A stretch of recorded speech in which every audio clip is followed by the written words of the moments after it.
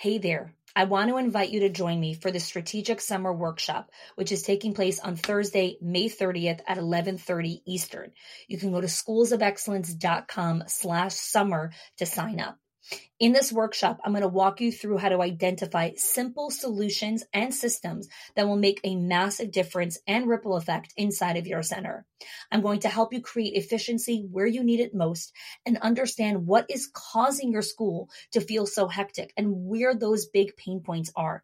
We're going to clarify your center's priority system to improve this summer. I'm going to show you how to audit those systems. We're going to define your desired outcomes, and you're going to leave the workshop with a simple plan that will make huge impact. And by simple, I mean very simple. No complex, no multi-step processes, super, super simple. No one has time for long things. No one has brain capacity for extra stuff. We need simple things that have massive impact. Go to schoolsofexcellence.com/summer, and I'll see you there. Welcome to the Schools of Excellence podcast, where we have conversations about education, leadership, and building a school of excellence. The goal on this show is to bring you clarity, up-level your mindset, and give you practical strategies and inspiration so you can show up with confidence and trust your decision-making. I'm Chana Wilshansky. I'm a mom of 4 under 10, a former New Yorker, and been in the early childhood field my entire life. And I'm so grateful that you've joined me for this conversation.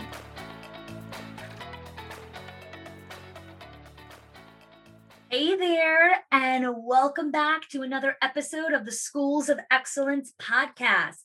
Today is the final episode in our 4-part series of the 4 shields of the difficult conversation. We started a couple weeks ago talking about blaming. We moved on to crying. Last week, we spoke about deflection. And today, we're going to be talking about the final shield, victimhood. So I want to create a real distinction here before we get started, which is there's an actual victim, a victim of abuse, a victim of a tragic event, a victim of trauma. And then there's the victim mindset. And so today we're going to be talking about the victim mindset. Okay, because the lens and attitude with which a staff member views situations, that's a victim mindset, right? They're coming from a place of the world is conspiring against me. That's a victim mindset. Now, there have been many people that are victims of abuse, Holocaust survivors, different tragic events, victims of sexual abuse, physical abuse, emotional abuse. Like that's a victim of that abuse. And yet those people, many people have turned their life around and continue to lead productive and very happy lives because they become survivors and warriors. They warrior up instead of becoming the victim. And so today is not an episode about how to become a warrior and how to rise up in your mindset. Today's episode is about when you are being approached by a victim mindset, how to navigate those conversations. Okay. So what's important to understand about the victim mindset is that it is a pattern. This person has had years of practice in their life to be a victim, and it has served them in one way or another. Okay, so whether or not being a victim never serves you well or serves you in a positive way, but for many people, this is all they know. And so this is their strategy and coping mechanism in life is to play the victim card. So breaking this pattern is possible if the person is committed to it. I'm going to say that again. Breaking a pattern of being a victim is possible if you are committed to it. Okay, because what's important to remember is if you saw life the way that they did, you'd probably act the same way. Because again, it's their lens of the world. So you may have experienced some of the same things as them, but your interpretation of the experience was very different. And so that's why you're a survivor, you're a warrior. Their interpretation of the experience is, I got the short end of the stick. The world is conspiring against me. I never get things working my way. Woe is to me. I need to protect myself. I need to do self-preservation. I'm a victim. You should feel bad for me. So the attention and the sympathy and the time that a person can get from victimhood is validation that I'm really a good person. And if circumstances were different, then obviously I would be thriving. Many times people that are playing the victim card get a lot of attention for it. They get a lot of sympathy. And so what they feel like is, oh, I'm really a good person, but my situation is terrible. And if my situation changed, I would be a different person. I would really be thriving. And it's their way of safe face in the midst of kinds of failure, because this way of being was role modeled to them by their parents, by other caregivers, that this is the method of how you deal with things when things don't go your way, or when things don't go, quote unquote, the way that they're supposed to go. This is what you do. You play the victim card, because when you're a victim, you don't need to take responsibility for what's happening in your life. I remember I was having a conversation with a family member, and we were talking about a mutual friend who was really struggling with something. And the family member I was talking to, she's like, I'm done. Like, I don't have any sympathy anymore for that situation that the person's in, because they can pull themselves out of that. They are making a decision every single day to stay in that situation. And so what's really difficult with the victim mindset is many times a person really is in a trap situation. Many times there really is a specific targeted abuse or mistreatment or marginalized against a particular person. But more often than not, the person is playing the victim card to save face from taking accountability and responsibility. So we tread water very lightly here with the victim mindset, because it's important to remember where the victim mindset is coming from. Okay. So the first thing is, when we're dealing with the victim mindset, is to remove the label of the victim. Okay.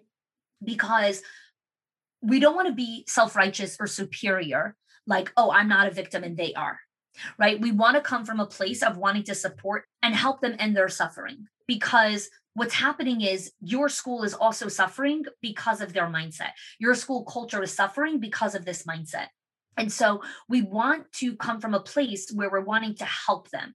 So we want to remove that label, right? We want to stop looking at them as a victim, and we want to start looking at them as, okay, this is a person that has come on a lot of hard times and needs other strategies of how to deal with failure, with things not going their way, with frustration. They need to learn better strategies of how to deal with disappointment when things don't go their way. These are strategies that we teach in preschool, that we teach in elementary school, that we teach in adolescence. And there are some people that come to grown-uphood, come to adulthood, and are still playing the victim card. When you are a victim, you are a child. Because when you are a grown-up, you have in your power and in your arsenal to find strategies to get out of this place. And if you don't have the strategies in your toolbox, go find them. Find the strategies that you need to take yourself out of this place. And so when we remove the label, we're able to look at the person for who they are. This is a person. This is someone that's on my team. This is an employee of mine. And I want to have the responsibility and the privilege to be able to help them see that there is another way to look at life. There is another lens and perspective for the way that we can look at this. So that's step one. Step two, validate, don't agree. Validate, don't agree. The more you try to use reason or logic with a victim, the more they resist, because it's exactly what it is. It's a mindset. Their mind is set on, I am the victim. Everyone is against me. This never works. My mother doesn't love me. This doesn't happen. My sister isn't going to get along with me. My boss doesn't like me. Validate, don't agree. Two very different things. Okay, so here's what it is. I hear you that you say that you feel that corporate doesn't care about supporting you in your field, and no one cares about doing the right thing anymore. And then I understand what you're saying. None of the teachers on your team want to help you, right? That's validating. Again, what you're saying is, I hear you. I heard it. I heard that you said that corporate doesn't care about you. I heard that you said that none of the teachers on your team want to help you. And what I found helpful is, in order to get out of stepping into despair, because we all have moments when we step into despair. We all have moments where we've told ourselves, gosh, if circumstances were different, I'd show up better. And so when we validate, we're validating the struggle that this person is telling themselves the story. If circumstances were different, I could show up better. Because what's important to remember is the empathy of this person walks into every situation thinking, if circumstances were different, I would show up better. That's the victim mode. That's the victim mode. When we're having a conversation with a teacher and you're speaking to the victim, We don't want to speak to the victim. We want to speak to the other person. We want to speak to the leader and the warrior inside of them. Hey there, school leaders. I am so excited to share with you that I am hosting a special free series called the Build to Last Workshop, which are the 3 sustainable pillars for school leadership. Last time we did this workshop, we had over 700 school leaders from all over the world join us. So if this is your first time joining us, I'm going to be teaching live over the course of 4 days. Each day, I'm going to be training, coaching, and guiding you through these pillars, which are mindset, time, culture, and as a bonus training, we're going to be talking about conflict. Now, this workshop is really unique because I'm teaching live, and even if you can't make it live, we're going to be giving you access to the replays and the recordings, so make sure that you sign up so you can get access to all of that. In addition to the trainings, you're also going to be getting a workbook, which is going to help you learn the scripts, the experiences, and the practices that you need to do to help you up-level your leadership. This is going to be super practical, hands-on, and I want you to be able to see results and transformation in just the first few days of this workshop. So head on over to chani.me/build-to-last or click the link in the show notes to sign up. Through this training, you are going to learn how to be more confident and trust your decision-making so you can lead your team. I can't wait to see you there.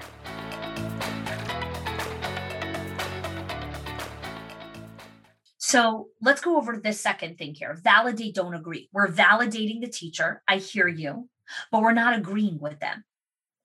We're not agreeing that it's truth that the whole team is conspiring against them. We're not agreeing that it's truth that corporate doesn't support them. We're validating.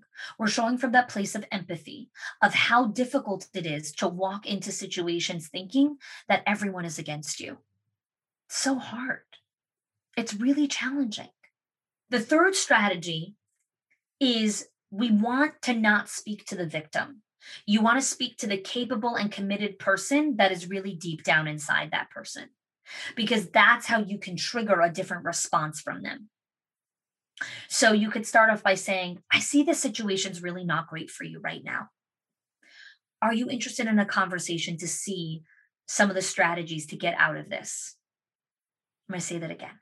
You want to speak to the capable and committed person that is really deep down inside of that teacher so that you can trigger a different response. So you're saying, validating, I can see the situation is not great for you. And then accountability. Are you interested in a conversation to discuss some strategies of how we can make it better? Now, when they say, yes, I want to have a conversation, what you've done is you've tapped into level 1 of commitment. You're starting to bring out the committed person inside of them. So when you're stepping into that conversation, there are some things that you could start asking, right? Question 1 is, who are you committed to being known as, regardless of the situation? Even in the crappiest of moments, how do you want to show up? Who do you want to be? Second question, if circumstances were really different, okay, what would you really like to see happen? Number 3, if you could have it your way, what are you really committed to underneath it all? If things really went your way, what are you committed to? And number 4, what if you knew the situation would never change? Would you make the choice to stay here? These are hard questions. These are hard questions to ask. Who are you committed to being known as, regardless of the situation? If circumstances were different, what would you really want to see happen? If you can have it your way, what are you really committed to underneath it all?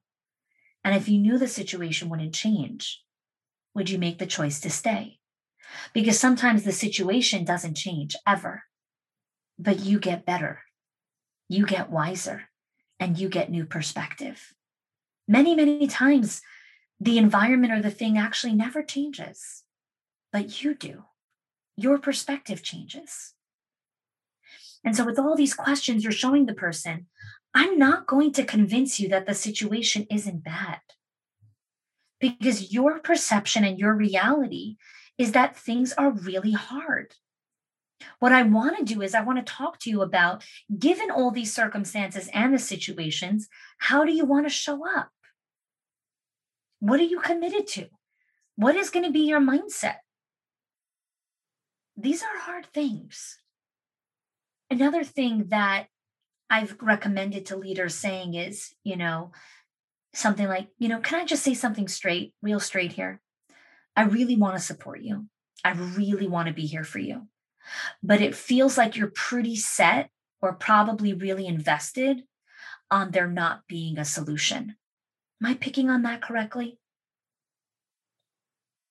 When you keep hearing the excuses and the victim mindset coming forward and you're feeling exasperated, you might say something like, I just want to be really straight with you because I want to support you, but it feels like you're really set on there not being solutions. These are the kinds of scripts and questions that you want to be thinking about as you enter conversations with someone who's possibly playing in a victim mindset. You want to commit to these conversations. You want to commit to doing your best to show up in these moments. And you're never going to get it right all the time. And you're not supposed to, right? Nobody gets everything 100% of the time. But if you can show up in these conversations, in all of them, whether it's crying, blaming, deflection, victimhood, if you can show up even 1% better, if you can show up even just a little bit, and you know that you showed up better, right? Even if the person didn't show up better, and don't be shocked if they don't, right? Remember, crying, blaming, deflection, these are patterns. They're going to need a lot of reminders and a lot of support. And that's leadership. Listening to these podcasts, downloading the scripts, memorizing them, role-playing them, working through these things so you can show up as a better leader, so you can show up as a better person, because you're not in control of how they respond. You're not in charge of how they perceive or take your leadership or mentorship or advice or wisdom. You're responsible for yourself. And if you're taking the time to learn the skills that it takes to show up better, to be a better leader, to not blame, to not deflect, to not cry, to not choose emotional reactive responses, but truly be there and hold space for the difficult emotions, that's a leader. That's a leader of excellence. And here's what you can leave today's episode knowing. You are a leader. You are taking time out of your day to listen to this episode, to listen to this 4-part series, because you care to lead with empathy and accountability, because you care to be there for your people and for yourself and to create a culture of excellence. And so just listening to this is already the best step in the right direction. And as you implement these strategies, slow by slow, stumbling your way through it, coming back, reviewing, you're making transformational changes and quantum leaps in your school every single day. So be proud of yourself. Thank you for showing up. Thank you for spending time with me today. And I look forward to seeing you in the next episode. If you are loving the Schools of Excellence podcast and have gotten any value out of it for your school, I would love if you can do 2 things for me. 1, subscribe to the show so you never miss an episode. And 2, can you please leave us a review? Reviews help other school leaders know that this is the place to learn how to build a school of excellence. And I would be so grateful if you can do that for us. Your help and support makes this show to be able to be listened by the thousands of other school leaders all around the world. Thanks so much for listening, for giving us your time and attention each and every week, and I appreciate that you have joined us. Hey there, I want to invite you to join me for the Strategic Summer Workshop on Thursday, May 30th at 11:30 Eastern. You can click the link in the show notes or go to schoolsofexcellence.com/summer. In this workshop, I'm going to walk you through how to optimize your already efficient systems or help you tweak some ones that need a little bit more tweaking to help you enter the 2024-2025 school year with ease, with success, and with calmness. Increase your profitability, reduce your expenses, and more than anything, just help you buy back some of your time. I look forward to seeing you there.